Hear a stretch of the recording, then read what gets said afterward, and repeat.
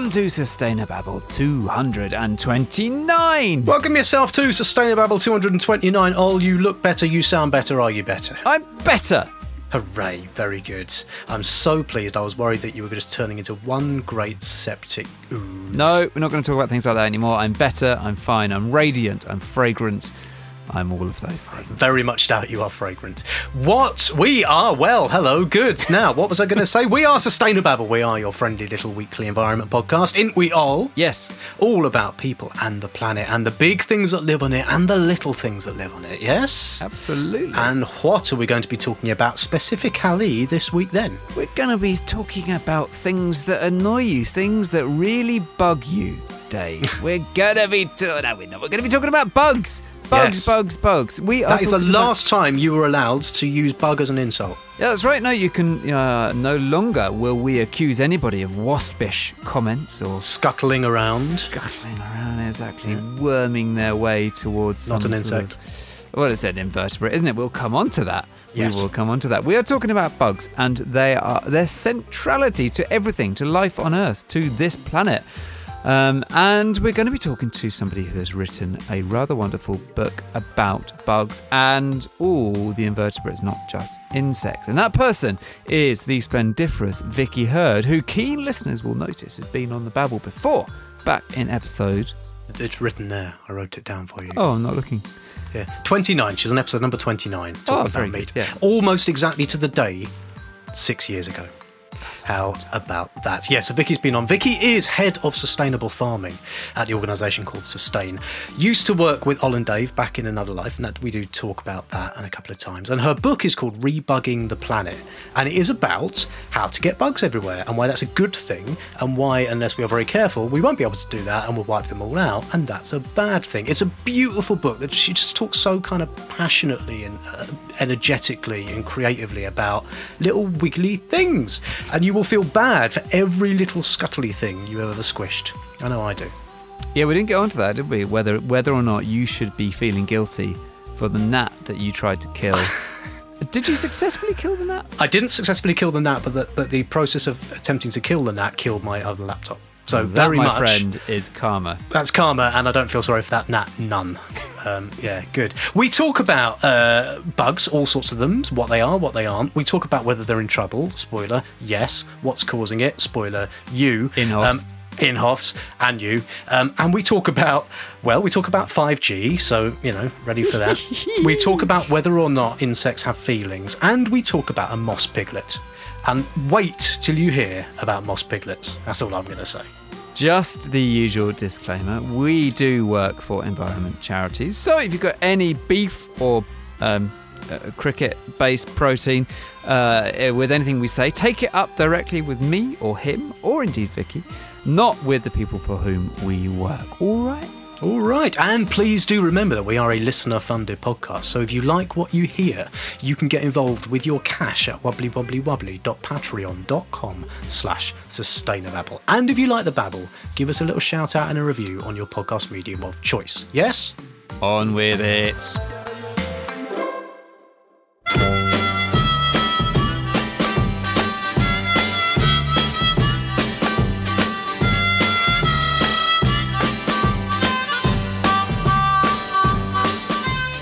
The title of your book includes the words invertebrates and insects and bugs and stuff. What is an invertebrate if it isn't an insect? And what is an insect? Yes, that's a very good question. And the thing about invertebrates, all they are is without spines. They have no vertebrae. Oh, like that's Dave. what it means. Yes. Hi. So the spineless ones on the planet. So it means it's all the way from your worms to your squids to your prawns to your spiders to your bees. Everything doesn't have a spine. And insects are one family of invertebrates, but there are many others. And I, in the book, want to talk about all of them. So I didn't just stick to insects. Okay, for a quick fire is a thing an insect or not game. So I'm going to say a thing, and I want you to immediately say whether it's an insect or not. Spider. No. Not an insect. Not an Too insect. many legs. It's got 8 legs. Insects always have 6. Ah, okay. Bee. Moth. No. Bee. Bee, yes, an insect. Moth, yes, an insect. 6-legged centipede. Oh, no, not an insect. It's not it could be a sexy bead, wouldn't it? All its legs have fallen off. I suppose not being an insect is the least of its worries if it's yes, only got it's somebody's eaten its legs off, so it's got things to do. Former Environment Secretary Michael Gove. Ooh, very important man looking after our housing and land use. Very well done. And of course, we don't use insect as an insult, do we? We don't. No, Dave. No, we need not to speciesist. stop using. Yeah, definitely need to stop using insects and other invertebrates as insults. They are incredible. You tell a lie and make my trust break. I will never call you a snake. I respect you and snakes. Don't use snake as an insult. Animals are innocent. So, you have written a book about why insects are incredible and are brilliant. That's essentially your book is about how brilliant insects are, right? And I'd like you to tell me why that is. But before you tell me why that is, I've been really struck by how rare it is that anyone says insects are brilliant, particularly organisations who like nature and stuff. Like if you go onto websites of organisations that like nature, they might tell you how brilliant lions are or how brilliant policy documents are, but they very rarely tell you how brilliant insects are. So why do you think insects are brilliant? I think insects and other invertebrates are brilliant because they actually are the glue that keeps our natural systems working. They are, we stand on them. They are. Honestly, we wouldn't exist without them. They've been here many, many millennium before us and have learnt how to live on the planet in nature so well, and we could learn so much from that. I had a whole chapter in the book about what we could learn from insects, and it all got chopped down because it was just too much. But they are incredible, and I think the conservation organisations and others are changing. I think the impact of Springwatch and other wonderful things like Citizen Science, where people get involved in recording bugs, has changed the narrative, changed the discussion around bugs. There's a lot more people that love bugs. So I think that's changing, and I hope my book changes it further, that more people understand the importance of bugs and how amazing they are and how easy it is to live around them. I think one of the bits of your book that really struck me was when you were saying, like, if you actually want to go and look at some nice animals and stuff, like insects are one of the easiest things to go and look at. They're everywhere, and they don't. A lot of them don't move that fast, and they're beautiful. The cover of your book is just like a feast for the eyes. Absolutely, they are. And, all you really need to do, and I often tell this to children, is to stay still for a bit and they will come. It's that classic thing. If you stay still, they will come. And that can be just on your doorstep. And they are wild. We talk about rewilding and having huge rewilding spaces where nature takes over. We've already got that in your garden, in your park, everywhere. But people haven't taken notice of the bugs. So taking notice of them will help people to think about the ways they can look after them better. And I didn't say why they're also incredible is that they also provide us with a lot of our food, clean our water and clear our wastes and all those kind of vital everyday things that we need to survive. And invertebrates are very much part of how we do survive. So that's another reason they're incredible. Do they take our poo away? They do take our poo away. They take our dead bodies away as well. We'd be knee-deep in poo and dead bodies if we didn't have the beetles that lay their eggs and the flies that lay their eggs on the poo and digest it to make it more available for the even smaller bugs like the fungi and the microbes to further digest it and turn it into useful nutrients that will allow plants to grow and things like that. So they do this incredible job of breaking everything down into smaller parts that then can be used by us. And we don't often see it. I think we need to know about it. Raid House and Garden Bug Killer for both indoors and outdoors. Raid hunts bugs down like radar. So that's the good side. But let's flip that on its head. How bad would it be if they weren't here? And let's face it, we're doing quite a good job of sort of eradicating them. Are aren't you we? going to have a freak out again? Because Well, the last time you had a massive freak out was because all the insects were dying. And I have to say, the early bit of Vicky's book didn't help on that front. Yeah. Although, like, she swiftly pivots to. But I don't want this to be a picture of I hope it was swift enough. I hope it was swift enough. Good. You pulled me back from the brink. But Good. come on, look, how bad would it be if how things much? go Yeah. wrong? How much are we on the brink, and how bad would it be? It would be catastrophic. I think there'd be a handful of us living on every continent, trying desperately to grab what, nutrients we could and scraps of clothing that we've got left. Because we really, could eat the dead bodies because the insects wouldn't be doing it. That's true. Yeah. We could be doing that. That's a nice future thought, isn't it?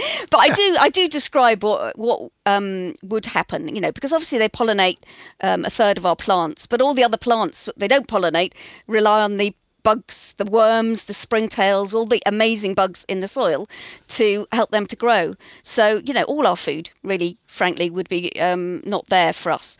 And I think we'd have, our water systems, our soil, all those kind of things just wouldn't work because the vital microbes need the insects and the invertebrates that can move in order to repopulate areas. So things like when you've got fungi which break everything down in the soil, they need to move around on the backs of the sticky worms.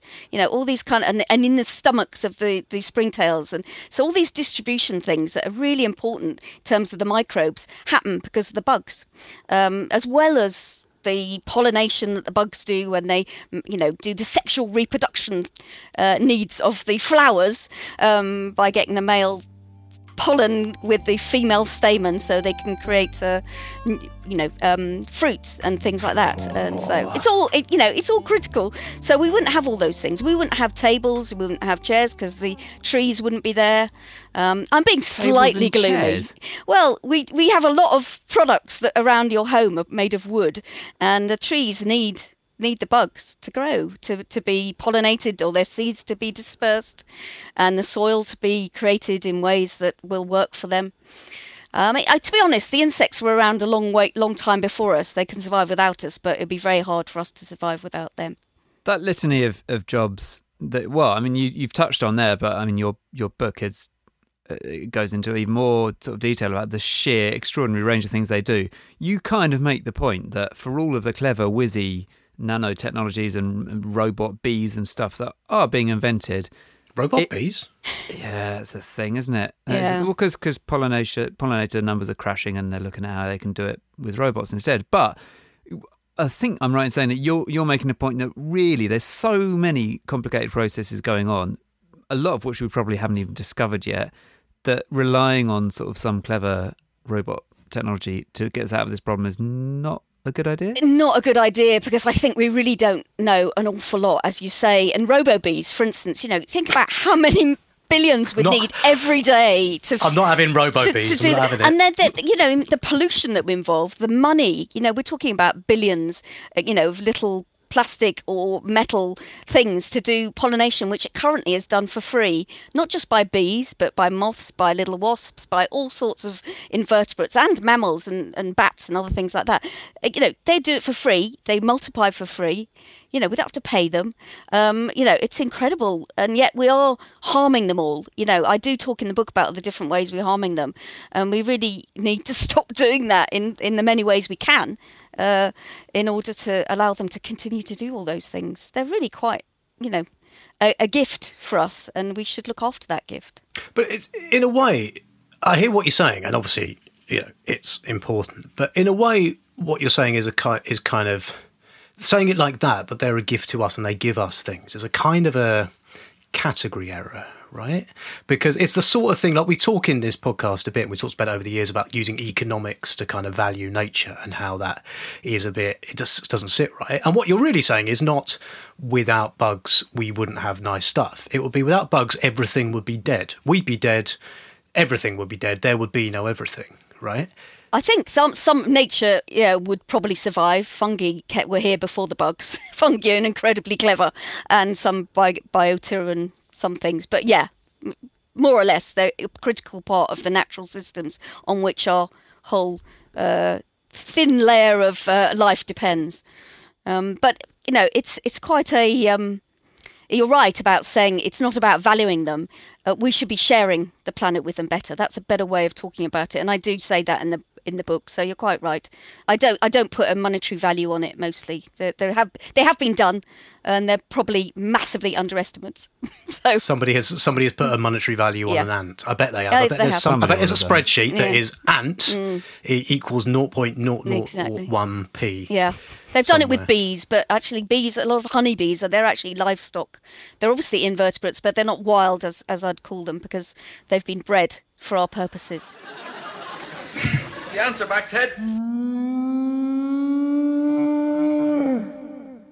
This puts me in mind of a long walk I went on a while ago. Oh, hang on, I'm playing the "Old Goes for a Long Walk" music. Thank you. Yeah. Settle down, everybody. Sit back and enjoy. All went on a long walk with one of my kind of long walk kind of friends, if you know what I mean. And it was about 10 years ago, and I was banging on, as I have once or twice done in my life, about how good rewilding would be and how that should be a thing. And a friend said, yeah, but we need to like rewild ourselves. And I said, Oh my God. shut up, you terrible hippie. You're Shut round. up. Yes, You're round, correct. yeah. And Yes. he's the kind of friend who like doesn't bring a wallet, so it's actually my round. That kind of person. But it sounds a little bit like that's kind of what you're saying, and I think there is a bit in your book about kind of rebugging our attitudes, and because it's not about saying these are important because ecosystem services and pounds to the economy, blah blah blah. It's because they're inherently brilliant. and They are wonderful. brilliant. They have a right to exist on this planet, I think. Yeah, I do. And in fact, the rebugging your attitude chapter has been the one that a lot of people have really picked up on because they've thought about, maybe when I talk to my children or children that I've cared for, I've actually instilled a bit of fear. I've actually sort of automatically assumed that bug is a bad thing or it's going to be dirty. You see it all the time. You see exactly. it all the time. Yeah, and actually, and over the centuries, we've learnt so much about how to kill them, and we've invested so much money in ways to destroy or keep them out. We've forgotten the majority of the bugs are really good for us, or they're just really important in the system. So I think we do need to rebug our attitudes. I think it's happening. I think people are beginning to realise that. I find it very inspiring how many initiatives there are around bugs and bug recording schemes and stuff. I think it's getting there, but parents definitely have a role to play. They do. But when you say it's a bit hippie-ish, I was thinking about it's. I think they're really much more sexy and exciting than that. If you look at a bug up close, they are blooming extraordinary. And, you could call them the punk rather than the hippie because some of them, there's... You've got this face is- amazing photo that I've seen of the moth. I saw it on one of your... The Have you Vapour seen this moth. picture? Yeah, Vapour moth. It looks like a superhero, sort of holding a cloak. We'll put it on our socials. It's extraordinary. You do have the photograph, and their antennae. I mean, I just love. I think I'm in love with invertebrate antennae. They're incredible. And then you look at the octopus, and I think in my wildest times, I think octopi are actually aliens because they are fucking amazing, incredible, intelligent and beings. just to check, they're not insects. So Not insects. They are invertebrates. They don't have a spine. Starting to get this now. Yes, like slugs, snails. They're not insects either, but they're pretty important. But for gardeners, they're seen as a bit of a pest. But they're really, really important in converting dead plant matter into useful nutrients, so it can get into the soil and help your plants to grow.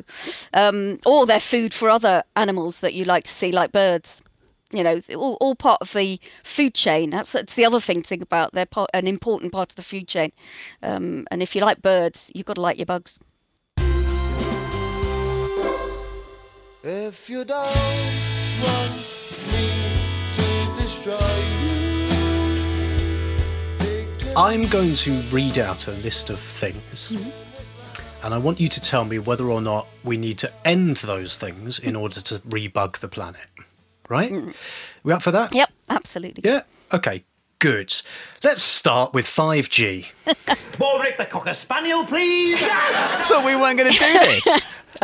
No, I think we need to. Yeah. I think we need to. Do we need to get rid of 5G masts? There is Vicky? evidence that 5G and above create a frequency that puts energy into little tiny animals like bees, such a way that they could be cooking the animals. And there is evidence there. We're going to get letters. I know. We're going to get letters. There's evidence there. It needs a lot more research, but I think we need to be aware of that research and do more, understand more, think about whether we need a complete rollout of 5G and above everywhere, or whether we can protect the flying insects in particular who might be near to 5G signals, because it's the frequency. It's got such a lot of energy in it. You can imagine it within a very small body with a large surface area. It's going to heat them up. This is like, firstly, I hope you're remembering that you need to tweet the phrase 5G cooks bees. And that'll sort our social media profile right out. I think we'll get very good engagement with very with good tweets engagement. like that. Yeah, but I want to be clear about this, because 5G is a thing that attracts people that live in Totnes and stuff, right? And I just want to be clear: you are a person of science, right? This is not like this is not mayhem. I'm quoting completely independent, well-run studies. And a number of them, and I've put them in the book. But I would say, compared to other risks, there's not as much evidence. Like we could talk about the other risks, like loss of habitats and chemicals, which are probably we're coming to that. Don't you get ahead of my game. The evidence isn't as strong. So I think it'd be fair to say we need more, and we need to understand what it really means. Good. Well, feel free to jump in. I'm going to do another one, then you can do one. Light. There is a lot of evidence of light pollution being a big problem for a lot of species, particularly insects, flying insects. Those that use light usually use light on ponds to know where they are, and it interrupts their mating, it interrupts their communications. They don't know where they are if there's lights on all the time, and there's some evidence that it actually kills them because they can't access their food sources and they can't access their mates. So there's a lot of evidence globally of the negative impact on light, and there are things we can do to alleviate that. Is that the kind of thing that if you have a garden and you have it's nighttime and you have one of those outside light things, if you just don't have that on, it might actually make an actual impact on the actual insects in your actual garden? It would. Yeah. I mean, if you had just the light come on when there was movement, so it wasn't on all the time, that would help. If you had it really shining downwards rather than everywhere, it's have a distribute, really directed light rather than diffuse light, that helps. And having low energy light bulbs in street lights and things. There's a lot of local authorities that are starting to understand this and do things, which is great. Before we move off light, there was a thing in your book about how dung beetles use the Milky Way to know where they're going. Yeah, I think I kept finding incredible stories. Honestly, I had about 100 more for the book, and they had to be taken out because it was getting too long. Dung beetles are incredible, and they are the only ones known to use the Milky Way, not the moon. And it's quite amazing that they can do the research to find that out. But how presumably that's quite problematic then, as more and more of the world lights up, right? Because it's hard. I mean, where we all live, it's probably almost impossible to see the Milky Way anywhere. So yeah, we're creating really big problems for the bugs that are actually really important. Dung beetles are vital for converting dung to useful nutrients. Oh no, the bridge has gone. Old Red can't carry on. But smart old Blue, he took the Milky Way. Right, next thing, do we need to get rid of this thing in order to save the bugs? Farmers. No, we need farmers. I think farmers are very good. Chicken. Farmers, well, there is a school of thought that we do, and I think we'll hear more of those, that we can create most of our food in factories using fermentation and bacteria to create the proteins and fats and carbohydrates. I think there's a big question mark over that in terms of our microbiota in our stomachs, and that's so critical for not only our physical well-being but our mental well-being, we're finding out now. So I think the soil is a very important part of the food system, and good farmers look after their soil and look after the bugs in their soil, but they've been so directed by the market, by junk food demands and demands for ever cheaper food that they've become seen as the problem. And I talk in my book as them being part of the solution. And there's a lot of farmers that are brilliant. They're bringing bugs back into their system, using them, using the bugs in all sorts of ways, but also looking after them. And there's loads of different ways farmers can do that. I do talk about it in the book and in my work. But it's really vibrant industry at the moment, doing regenerative, organic, agroecological farming systems, which create more interesting landscapes as well. You've got more crops, more features, more habitats, hedgerows, woods, trees, all sorts that allow the bugs to travel through and do their stuff.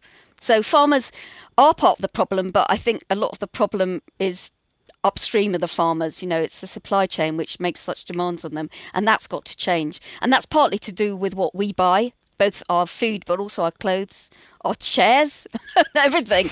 Our mobile phones, or everything makes a difference to what is mined from the land, and that includes what farmers do to the land. So, do we need then to get rid of Tesco's? Other Inhofe supermarkets are available, but so are you saying they're a bigger problem because they demand nice uniform carrots, and for that you have to have ununiform dead bees, or what? Yes. Right. Exactly. It's a huge problem in all sorts of ways, not just in terms of the uniformity, the cosmetic demands on, as you say, perfect carrots or perfect potatoes. They're also full of junk food. And I talk about junk food in the book because it's full of very uniform fats or proteins, junk, fast food things full of cheap meat and things like that. But that's coming from a very uniform system. You've either got animals all squished into very small spaces, with no access to the outside, factory farming, or you've got crops squished all together in vast fields. And that all provides the very cheap products that are needed to produce cheap junk food. And I think the supermarkets have peddled that for far too long and have such a stranglehold on the food system. And I really want that to change. I have a campaign for 25% of the retail market being in alternative farmer-focused supply chains by 2035. So I think we should be really looking for other ways for farmers to sell their goods. But I don't want to pretend it's easy, because people have to afford good food, and Tesco is cheap. There's so many complex things around the food system which need to change. But, to answer your first question, Dave, Tesco really needs a big fat wodge of regulation, as do all the other supermarkets and the big food system. Like a fat wodge of regulation right up them. Yeah, and Nestle and Danone and Cargill's and all the big food giants across the world. And the pesticides companies, right? Because there's a lot of money to be made in telling people you've got to spray the shit out of stuff. Absolutely. So it's really hard for farmers to find agronomy advice that doesn't involve a pesticide or a fertiliser, artificial fertilisers they spread. So the best thing is if they can talk to other farmers who are doing it right and having that demonstration and support from each other, which is where things need to go. But the pesticide companies have really chilled. They've really squashed down on politicians wanting to protect the pollinators and the wider environment by controlling pesticides, and that should not be happening. And it needs a movement of people, and that's what I talk about in Rebugging the Planet. I talk about people getting involved in those kind of campaigns, because as well as what you buy and what you do in your home and your garden, you need to be part of the movement for rebugging. Hi, I'm Arabella, and you're listening to Sustainababble.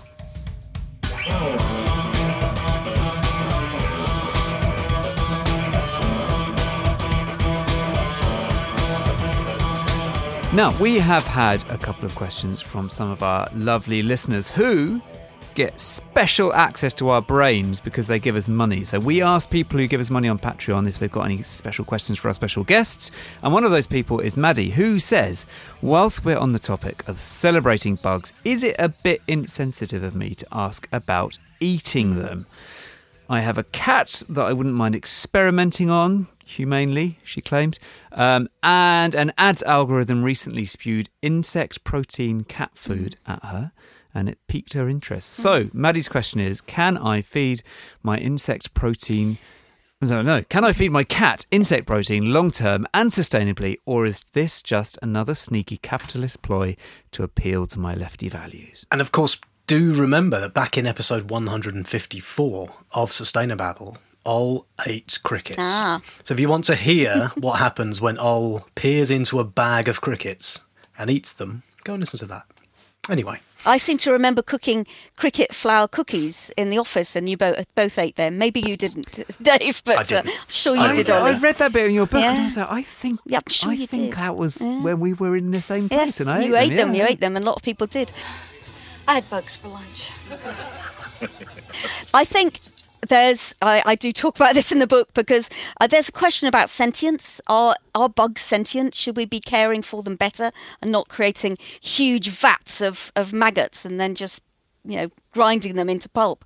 There's all. I think we should have really strong rules on how we look after insects if we're going to grow them as feed or as food. I worry about growing them as feed because that could provide a really useful, cheap food source for factory farming. And factory farming has so many negatives associated with it, not least cruelty to animals, huge pollution, blah, blah, blah. There's huge reasons to not make factory farming easier by replacing like soy feeds with insect feed. So that's one problem. I think we really shouldn't be going down that avenue.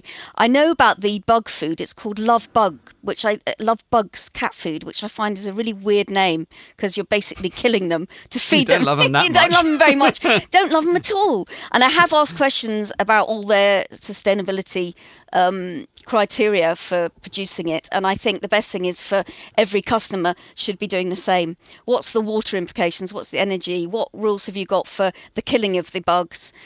Start to ask questions of the company because it might be better than meat feed for your cat, but I think you need to know more. I can't let a thing you said there go past because I'm really interested in it. Are insects sentient? Yeah. What do we know about that? Because that does seem quite an important thing as to whether or not we should shove them in our face or indeed wipe them out. Yeah, I think the definition of sentience is quite a complex one. But what I find interesting is that they have now defined a certain amount of crustacea as sentient, lobsters and other crustacea that are used in experimentations, and because they've done enough experiments to tell them that they feel pain and they move away from pain and show other aspects of sentience, that they can understand what's happening to them and will do something about it. When I look into the wider invertebrates, I think it'd be quite difficult to say the same of all of them. But at the same time, I think it'd be very difficult to say they don't have sentience. So it's a complex area. But, when I looked at the way in which bugs satisfy their needs, I had a whole chapter on Maslow's hierarchy of needs and how we could learn from insects. There are insects that parent their young. There are insects that look after each other, the social insects. They do incredible things, sacrificing themselves for the colony. There's whole ways in which you could say invertebrates do things which we would consider sentient of each other and themselves and their feelings. Don't know if that answers your question, Dave. We need, again, more research. But I think the fact that we have new laws to protect the welfare of crustacea, which are invertebrates, maybe we're at the start of something good, I think, in terms of understanding that. They're notoriously shellfish. Oh, oh God. Yes. Just absolutely no need for that at all.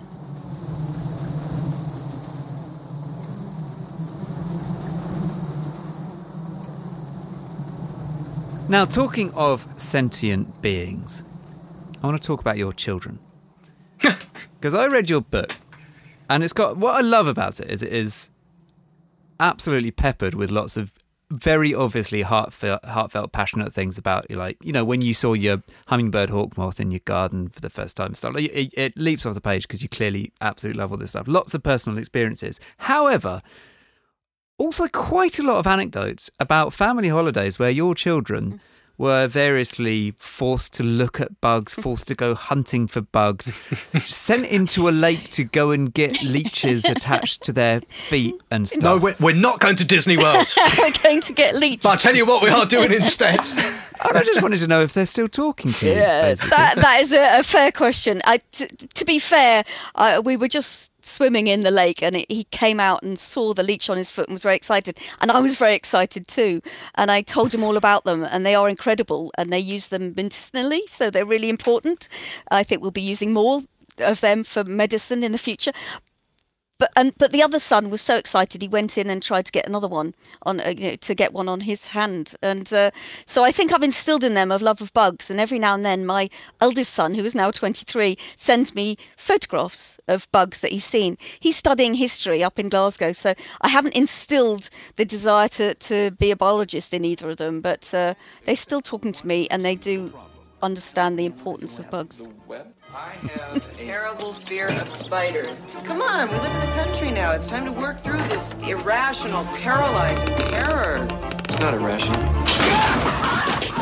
Something I didn't ask you in Should We Get Rid of It or Not game was whether or not we should get rid of films like Arachnophobia and that bit in Temple of Doom when there's all the scary insects and things that terrify us. What's it? I'm a Celebrity, Get Me Out of Here. That, heavens to Betsy, yes. Do we need to culturally get rid of things that, fun though it is, make insects all scary? And then also kind of, is that a problem, or have we got this innate fear of wriggly things, do you think?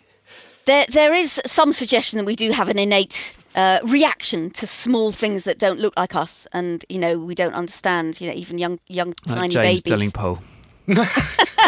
Somebody like that. I look more like him than I used to, I'll tell you that. But I think more fear is instilled in children as they get older, because they're usually quite curious. They're not frightened, they're curious of bugs. Very quickly get frightened because their adults tell them to be. And then as you say, the films and Doctor Who and even the new Dune film, I think that's got some big bugs in it, hasn't it? Very, very big bug. Very big bugs, yeah. Invertebrates, but on a large scale. So I think there is a case for having far more literature and culture that is about the great things they are. I mean, what is wonderful about a lot of children's things now, it does, bees are seen as really wonderful, fluffy things. We should have wonderful, fluffy termites and spiders, and I think there could be a fantastic cartoon about the tardigrade. Don't know if you read about that, the water bear This thing's that lives in incredible. moss. I mean, it's going to come. So many people love tardigrades. They're indestructible and extraordinary and unique, and lovely to look at as well. So What is it? It's a tardigrade. It's called a water bear or a moss piglet, and there's a wonderful names. Sounds like Ol's nicknames for his kids. They live in watery environments, do a lot of filtering, good stuff in the water, but they're everywhere. They're even on the moon. How big are they? Tiny, tiny little things, and they can survive nuclear radiation, extreme heat, complete desiccation. They're indestructible. So pretty amazing. Moss piglets. Yeah. And been sort of reanimated after 100 years or something, haven't they? Yes. Exactly, yeah. Samples from museums of moss. They've put water in and found the moss piglets to survive. So we're learning a lot from them, obviously, but I think there could be a great cartoon. And so yes, to your original question, Dave, that there are loads of ways we could be having positive things about insects, including cockroaches, which are amazing animals and very important. I was with you until that point. But cockroaches are fantastic. And there's a cockroach that provides milk to its babies, and people have extracted it, and it's potentially becoming a superfood. No, not having it. There's a marketing challenge. Would you like oat milk, soya milk, almond milk, or cockroach milk? Cockroach milk, yeah. It's very, very rich in nutrients, superfood. But I don't think we should do that, but we should rehabilitate the cockroach as a great part of the ecosystem we live in. How'd you get the little milking stool under it? Nothing wrong with dog's milk. Full of goodness, full of vitamins, full of marrowbone jelly. Lasts longer than any other type of milk, dog's milk. Why? No bugger would drink it. Right, so let's say that when we're moving about, we get lucky and we move into a house with a garden, which is covered in plastic lawn and has been pesticided to an inch of its life. The dream, as I think we could all agree. What do we do? What should we do in that situation to bring it back? I mean, should we chuck maggots all over it or something, or what? You have to take up the astroturf, obviously, get rid of that and look at what you've got underneath. See if there's some good soil. You might need to bring in some soil from some good source, a local allotment society or your local council, because the plastic is anathema. We know I got a lot in the book about plastic fibres and stuff which are killing insects. So we need to wrap that up and put it somewhere safe and not let it get into the water system. And you could actually just leave it and see what comes. I mean, that would be amazing. Rewild your garden and it very quickly, it will be full of flowers and bugs.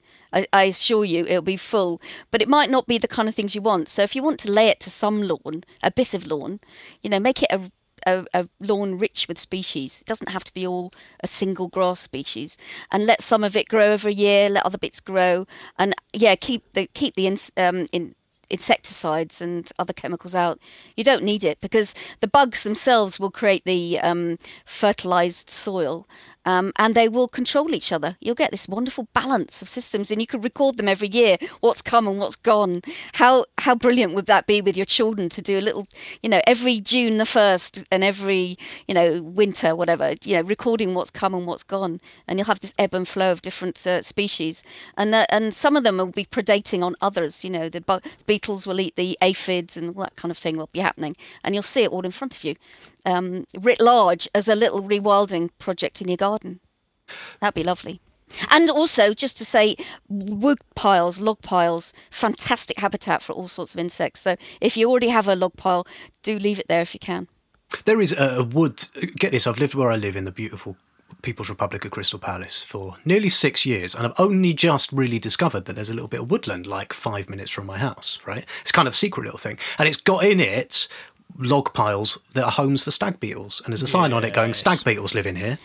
So lovely. Brilliant that you told that. That's fantastic. What a great council. This is the volunteers, but yes. Well, it's brilliant. But on what you were saying then, we had a question on Patreon from Babble listener Philly, who says, you were basically saying, let stuff come back and it will come back, right? But she says, I have an annual wildflower lawn, but my food plants barely get pollinated, and she has to hand pollinate to have a chance of a few courgettes. And why she thinks that is because she lives in a rural area with loads of farmer fields at the bottom of her road, and farmers spraying a lot of what she thinks is insecticides. So the question is, how do you kind of rebug not just your space, but what are techniques for getting other people who are around you to be rebugging too, particularly where that is having a big impact on your own bugging?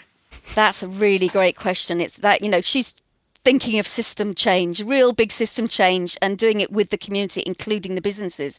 That's going to take time because the farmers will be doing what they're doing because that's what the market is forcing them to do, or what their father did before them or their mother did before them. So there's a whole thing that needs to be done, but the communication is key, and having really open and frank discussions, but not accusatory discussions. Maybe sort of organise a pollinator friendly village meeting and try and get people to it and start from there, see who's going to support you. There's pesticide-free town materials available at the Pesticides Action Network. There'll be lots of ideas. And I know Monmouth, I talk about Monmouth in my book, which is now a pollinator-friendly town. You can start doing that for your village or for your road. There's lots of things to do, but I think getting farmers involved and also listening to them and supporting them, saying if they're selling to local farmers markets, say you'll buy from them if they do things differently. It's funny, when you talked about your Patreon person, I thought it was going to be somebody in an urban setting surrounded by concrete, because obviously that fragmentation of habitats means that bugs can't come, and they can't, it's difficult for them to travel through if they haven't got any refuges along the way, green corridors as they're called, like trees or a bit of grassy verge. But you can have sort of desolate environments in the rural areas as well, as she's found. So I think starting the conversation, about what ideas you could do to help the pollinators, that's often a good start to get things changing and talking to the local community, but in a very nice way. And before long, we'll all be like Costa Rica, right? Where, according to your book, and this blew my mind, is it like insects or bugs that have been given citizenship? Citizenship, yes. The mayor of Curicuribat, I think that's how you say it. It's a sort of urban place in Costa Rica, surrounded by incredible biodiversity in the rainforest, but itself was a very urban concrete jungle. So they started to see how they can make it into what they call a sweet city. And they decided to do things like give citizenship to the bees, create more wild spaces and places where rivers can flow again and people can have access to green spaces. And they basically celebrate nature in the city in a brilliant way. It's really inspiring. And there are other sweet cities across the globe. You can look them up with loads of ideas about how getting nature into urban environments, which are really great. Not, it's going way beyond just having a park. It's really embracing and sharing the space. That's what they talk about, sharing the space. These are small, but the ones out there are far away. And what about what we buy? So what are the top 2 or 3 things as consumers, and I'm doing the little bunny ear consumer things, we should be looking out for?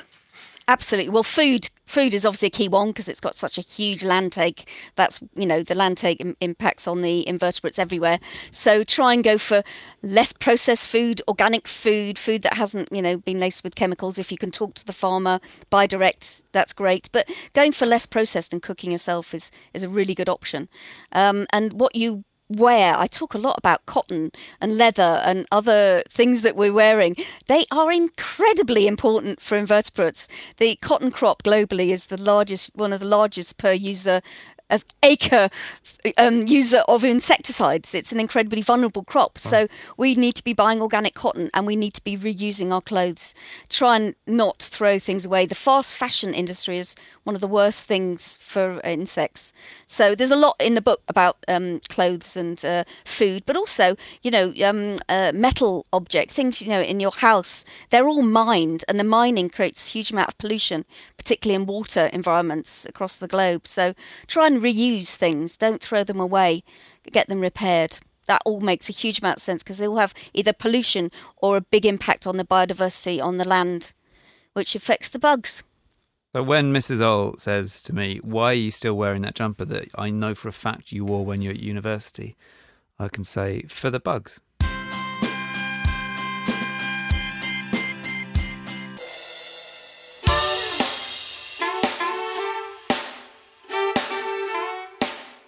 So we've been doing this interview for a while now, and I think it's probably time to ask you what the name of your book is, because it occurs to us that we haven't. What's the name of your book, Vicky?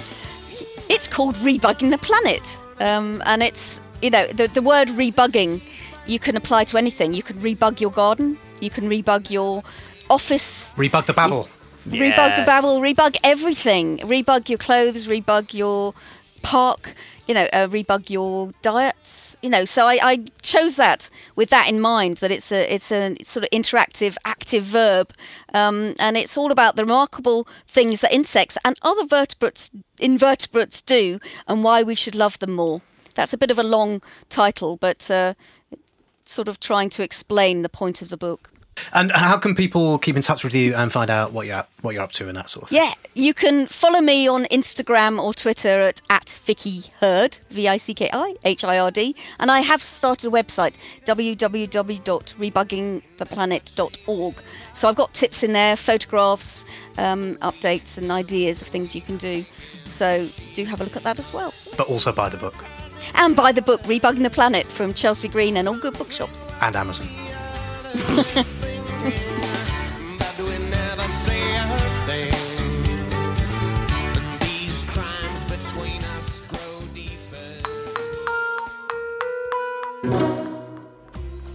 Right, that is just about it for another episode of Babble. Rebug the babble. Rebug the babble. Rebug the babble. Yeah, how do we do that? Oh, we need to have a bug-friendly environment from now on. How are we going to do that? I've got a pretty bug-friendly environment. I walked into this shed the other day after I'd not been in it for a few hours and it was all dark. Walked in, turned the light on, and there was a spider that had dangled down from the ceiling and was right in front of my face. And not an insect. No, I know, but it's an invertebrate.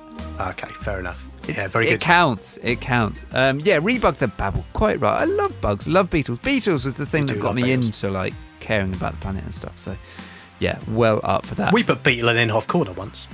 Did we? Yeah, I forget exactly why, but we put beetle in Inhofe Corner, and you got very upset about it. Was it eating a tree or something? That's right. Yes, it was. Yes, yeah. Well, there you go. I think it was an invasive beetle that was eating a tree. A war had been declared on it by higher forces. Right. Yeah. That's right. And you presumably said it's absolutely fine. Just be nice to the beetles. Let them come over here and eat all the trees. Pretty much. I'm not beetle racist like you. Right, thank you very much to Vicky for writing a magnificent book and coming on here to talk about it splendiferously. Go and buy it, Rebugging the Planet.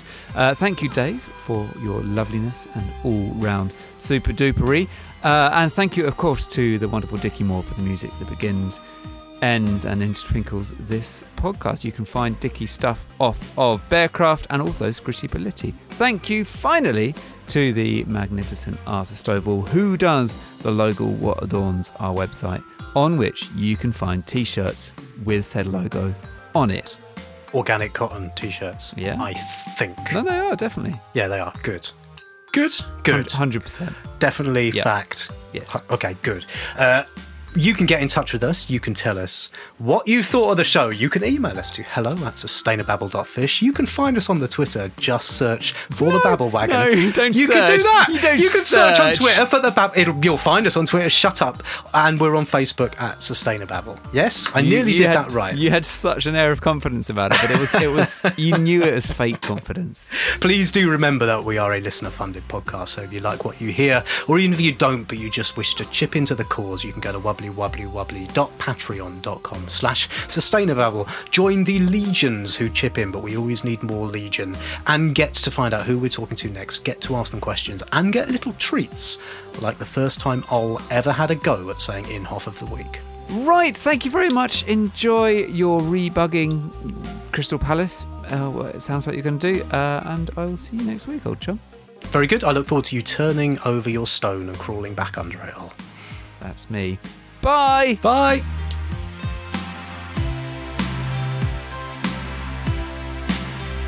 Hey, oh. Hey, oh. Yes. Oh. No. Hey, oh. No. Do you know I used to have a racing snail? I know what this joke is. Carry on. Yeah. I used to have a racing snail. This is what someone said to my kid. The kid was 4 at the time. And even that. I used to have a racing snail, and it was great. It used to win all the races. I entered it high and low around the country. And then one day, unfortunately, it fell off the table at the end of a race and smashed its shell to pieces.